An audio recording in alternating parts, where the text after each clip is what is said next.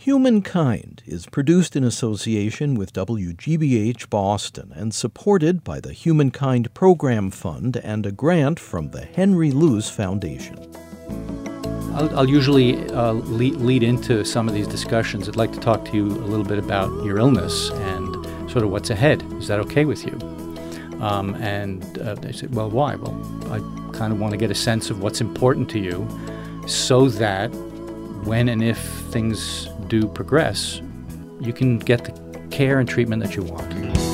A physician helps patients and their families face the inevitability of life's end and what it means. You're listening to Humankind. I'm David Freudberg.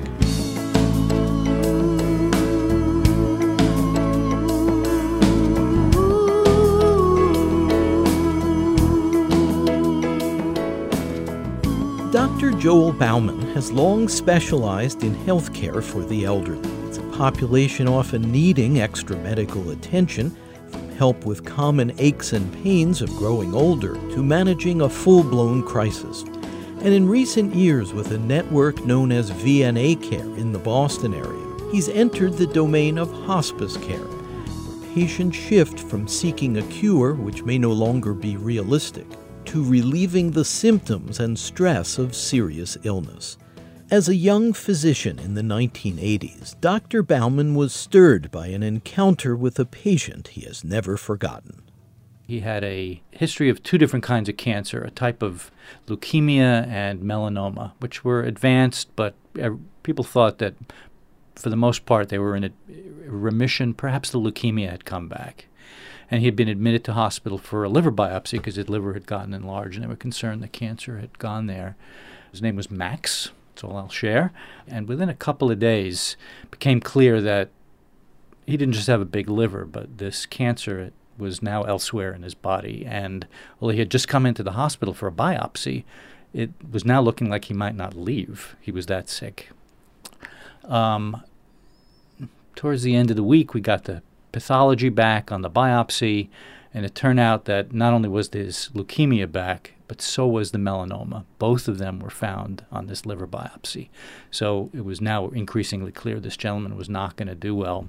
And I remember seeing him, he was getting sicker, stopped eating for the most part, starting to get a little bit confused.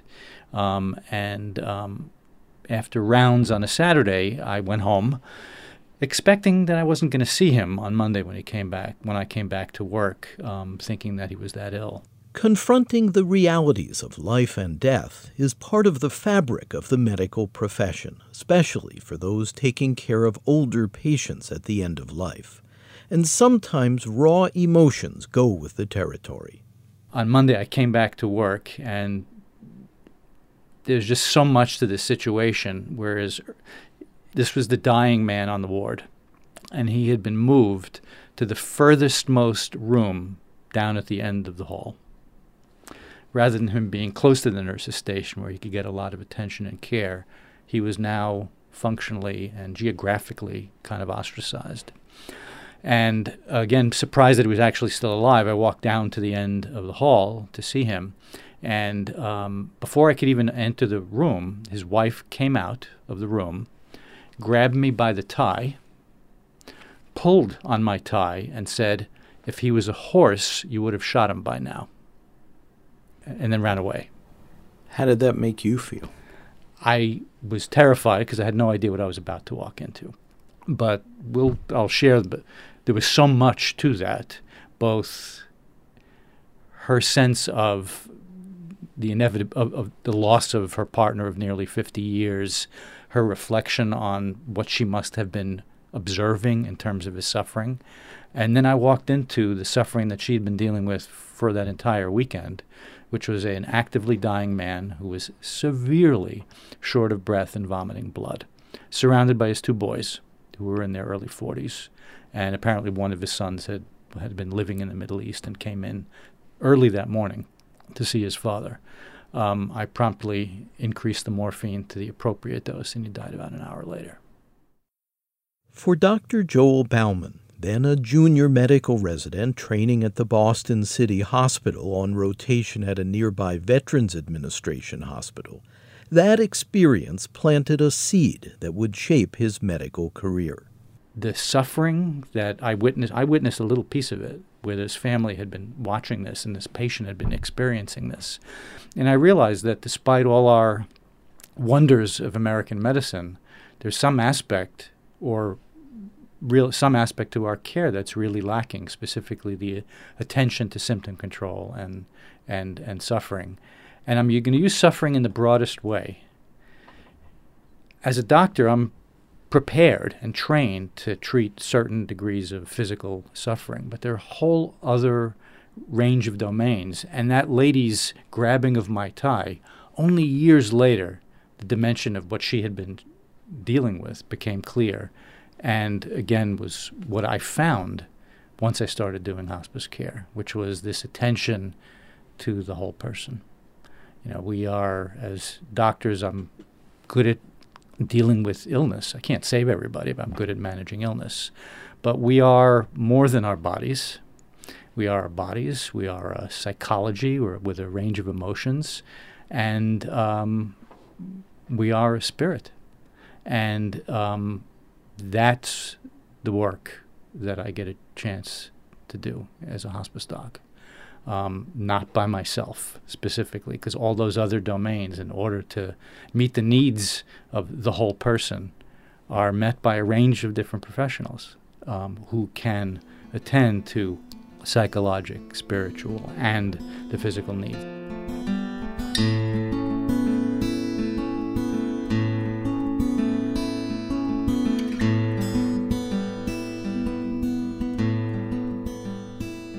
I've known Joel Bauman for many years. I've observed his remarkable depth of compassion and dedication, how he can be quite profoundly touched by the struggles of his patients in hospice care who have entered their final days.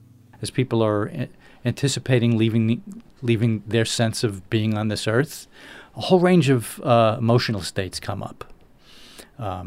Anger at being sick, anger at some behavior that may have led them to be sick, the smoker with lung cancer, the alcoholic with end-stage liver disease, bad behavior in life, been through 4 marriages and was less than the savory human at some points in your life, or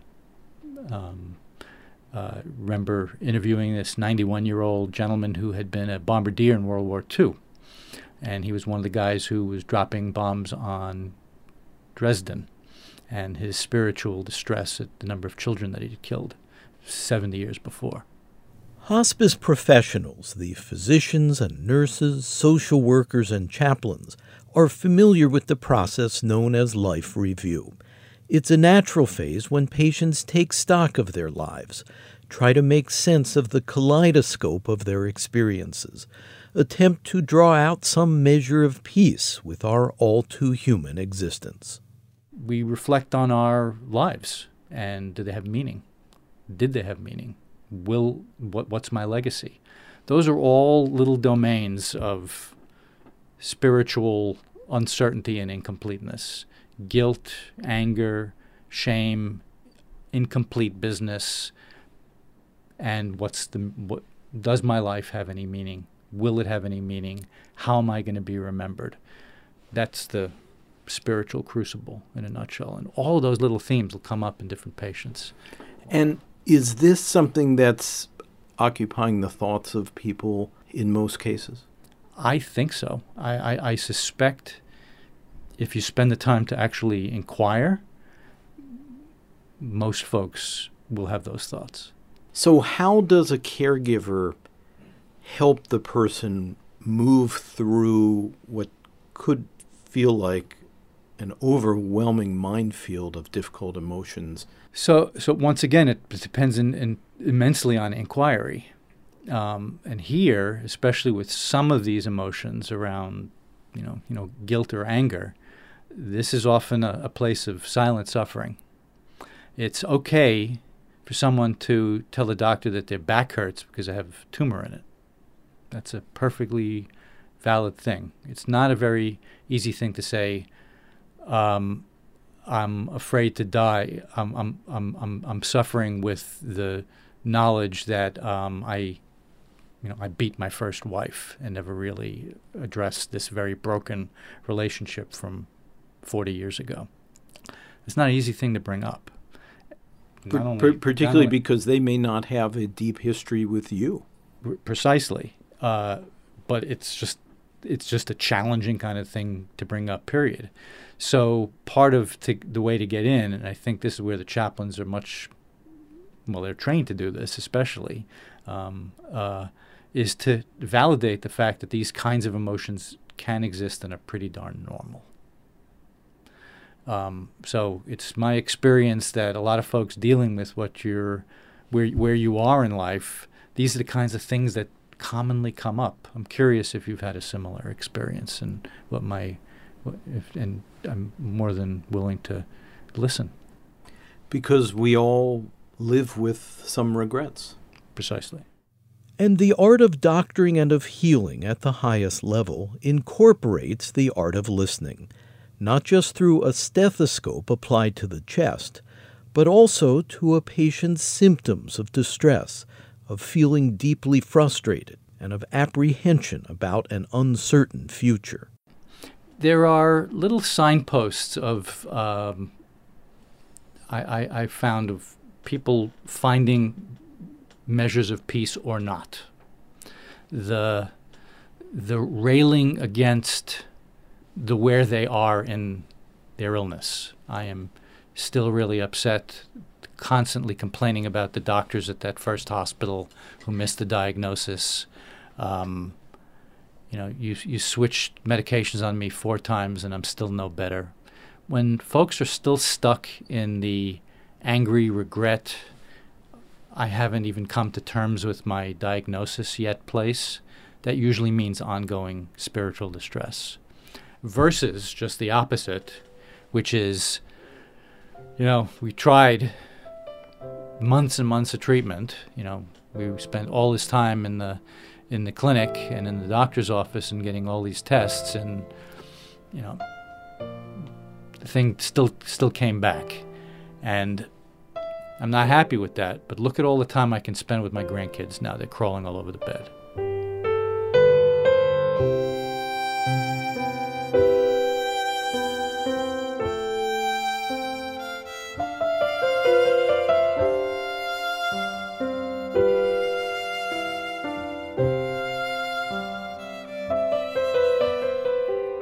We are talking with physician Joel Bauman, a geriatrician trained in relieving the symptoms and distress of serious illness. He's with VNA Care near Boston. You're listening to Humankind. I'm David Freudberg. For more information on this segment, the final chapter, and to obtain audio downloads or CDs, please visit humanmedia.org.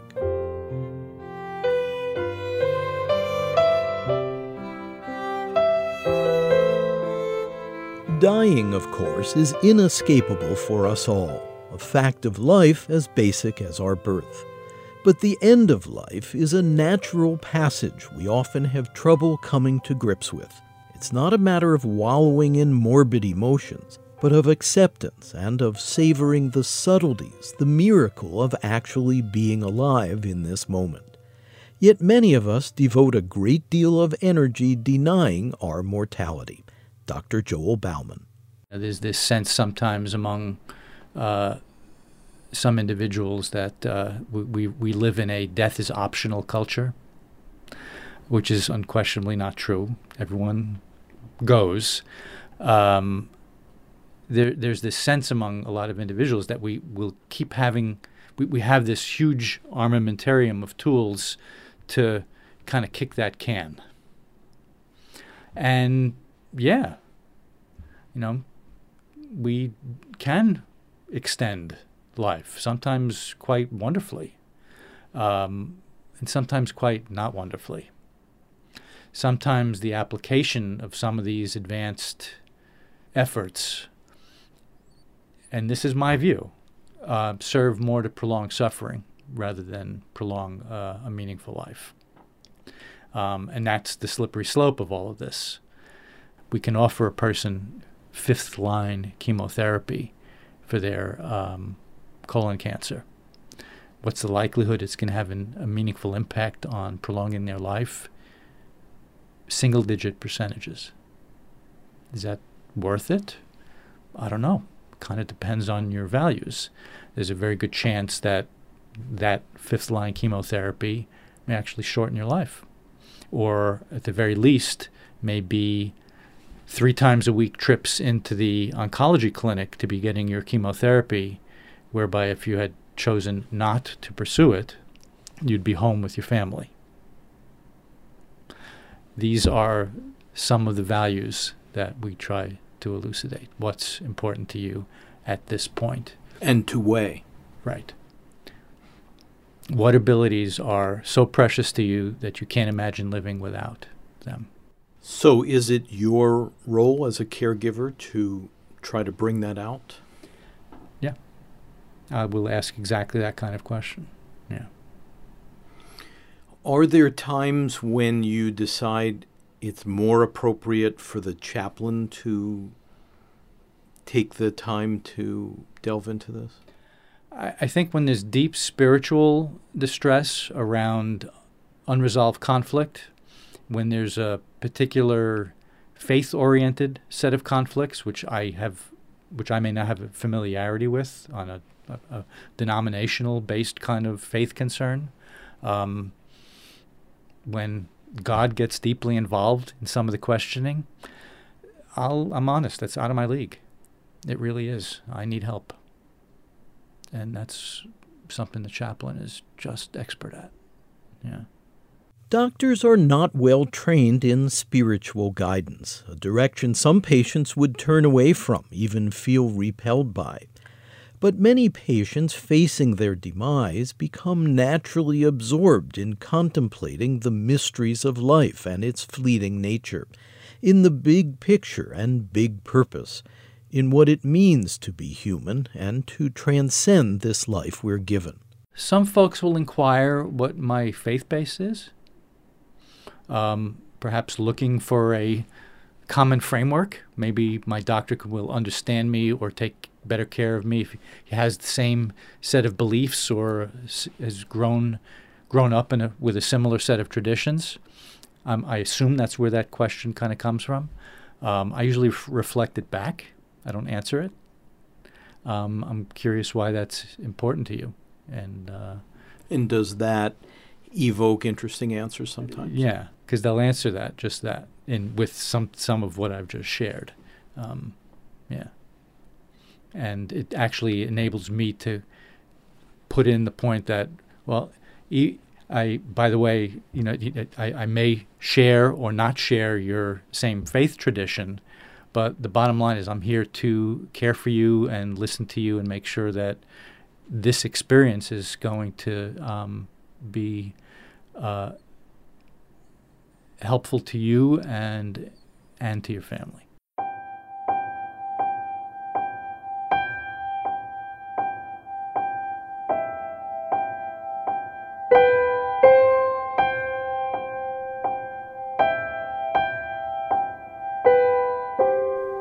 You mentioned earlier that some days are pretty tough, which I'd be shocked if they weren't.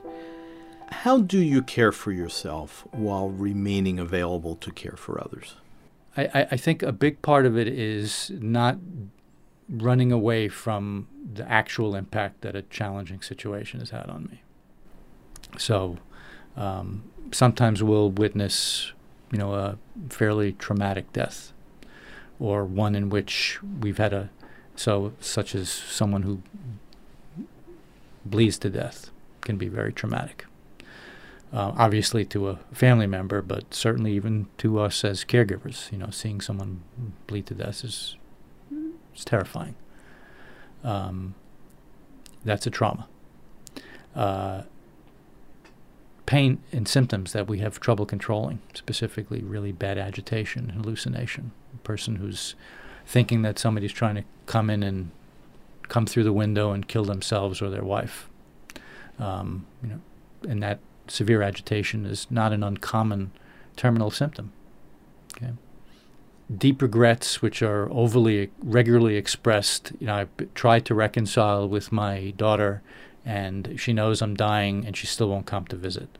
And holding that and not having resolution of that sort of situation as a person actually fades and dies, and recognizing that, this is a situation we didn't do a very good job of fixing. Not that it was our job to fix it, but we tried. We tried to create try to have that visit, or to get the son out of prison for a day to visit Papa in the nursing home before he passed.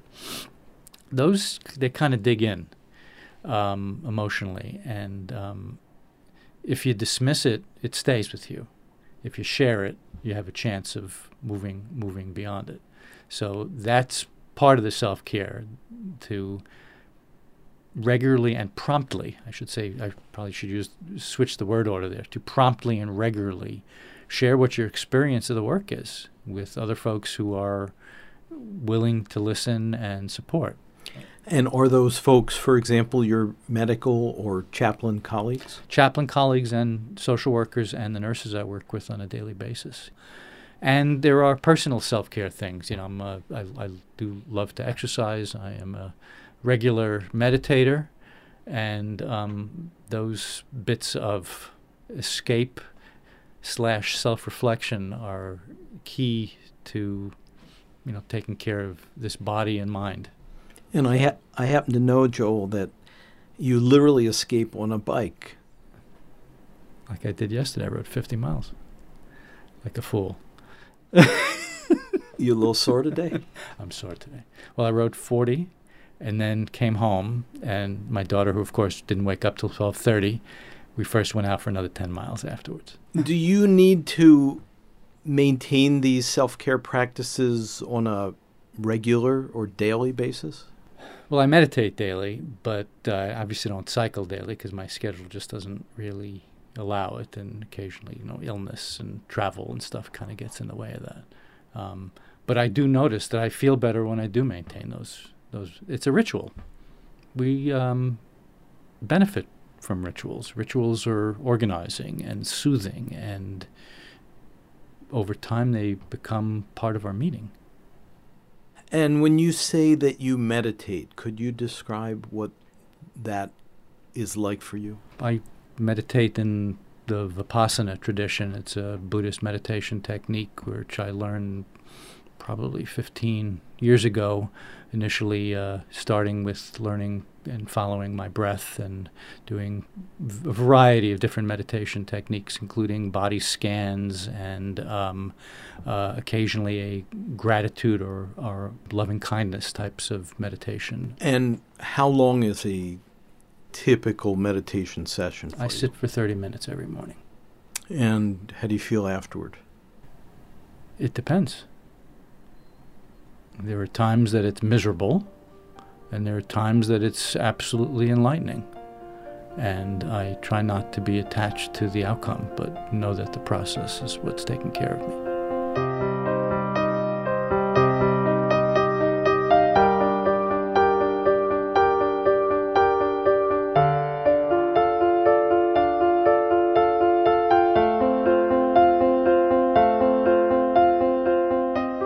Can you discuss what it's like when you work with the family of a patient who's dying? You're the 62-year-old son of a 90-year-old person who's got Alzheimer's and heart disease, okay? And Mama lives with you. She's agitated at night. You're coming home after your lengthy day of work. You have some hired help in during the day to help, but she's banging that intercom at night and you're not getting your sleep.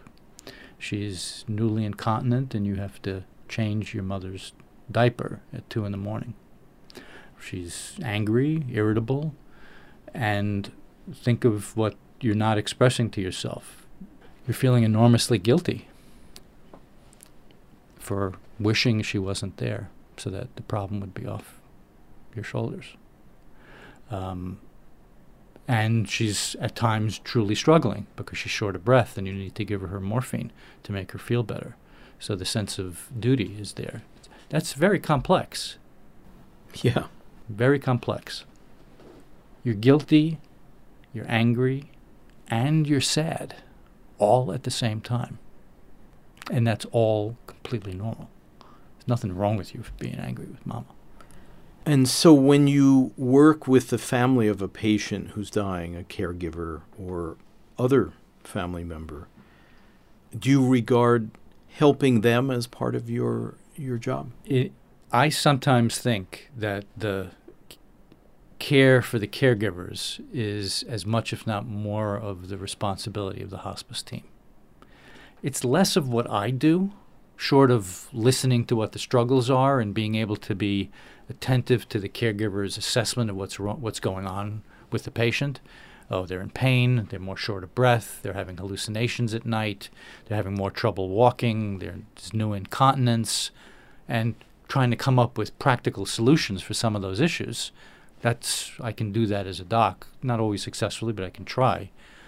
But a lot of the emotional and spiritual struggle, which is being held by them, that's something that the social workers, chaplains, and nurses I think, spend a lot of their time dealing with.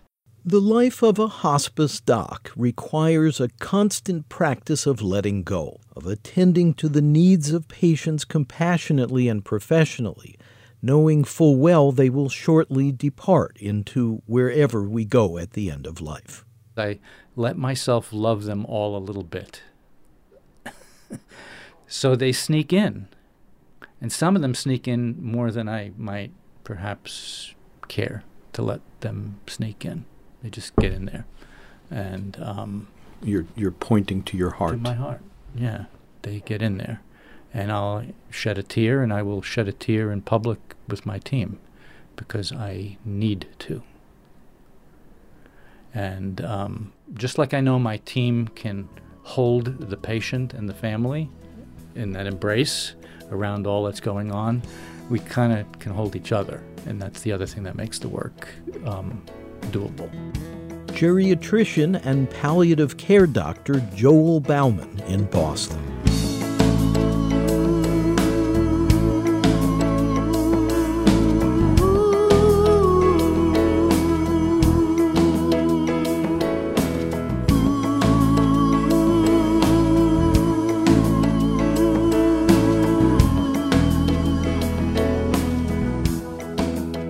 You're listening to Humankind. I'm David Freudberg. Studio recording by Doug Sugars. Editorial assistance from David Cruz, Ken Rogers, and Kathy Graham. Webmaster Brian K. Johnson. Special thanks to Tony Buck.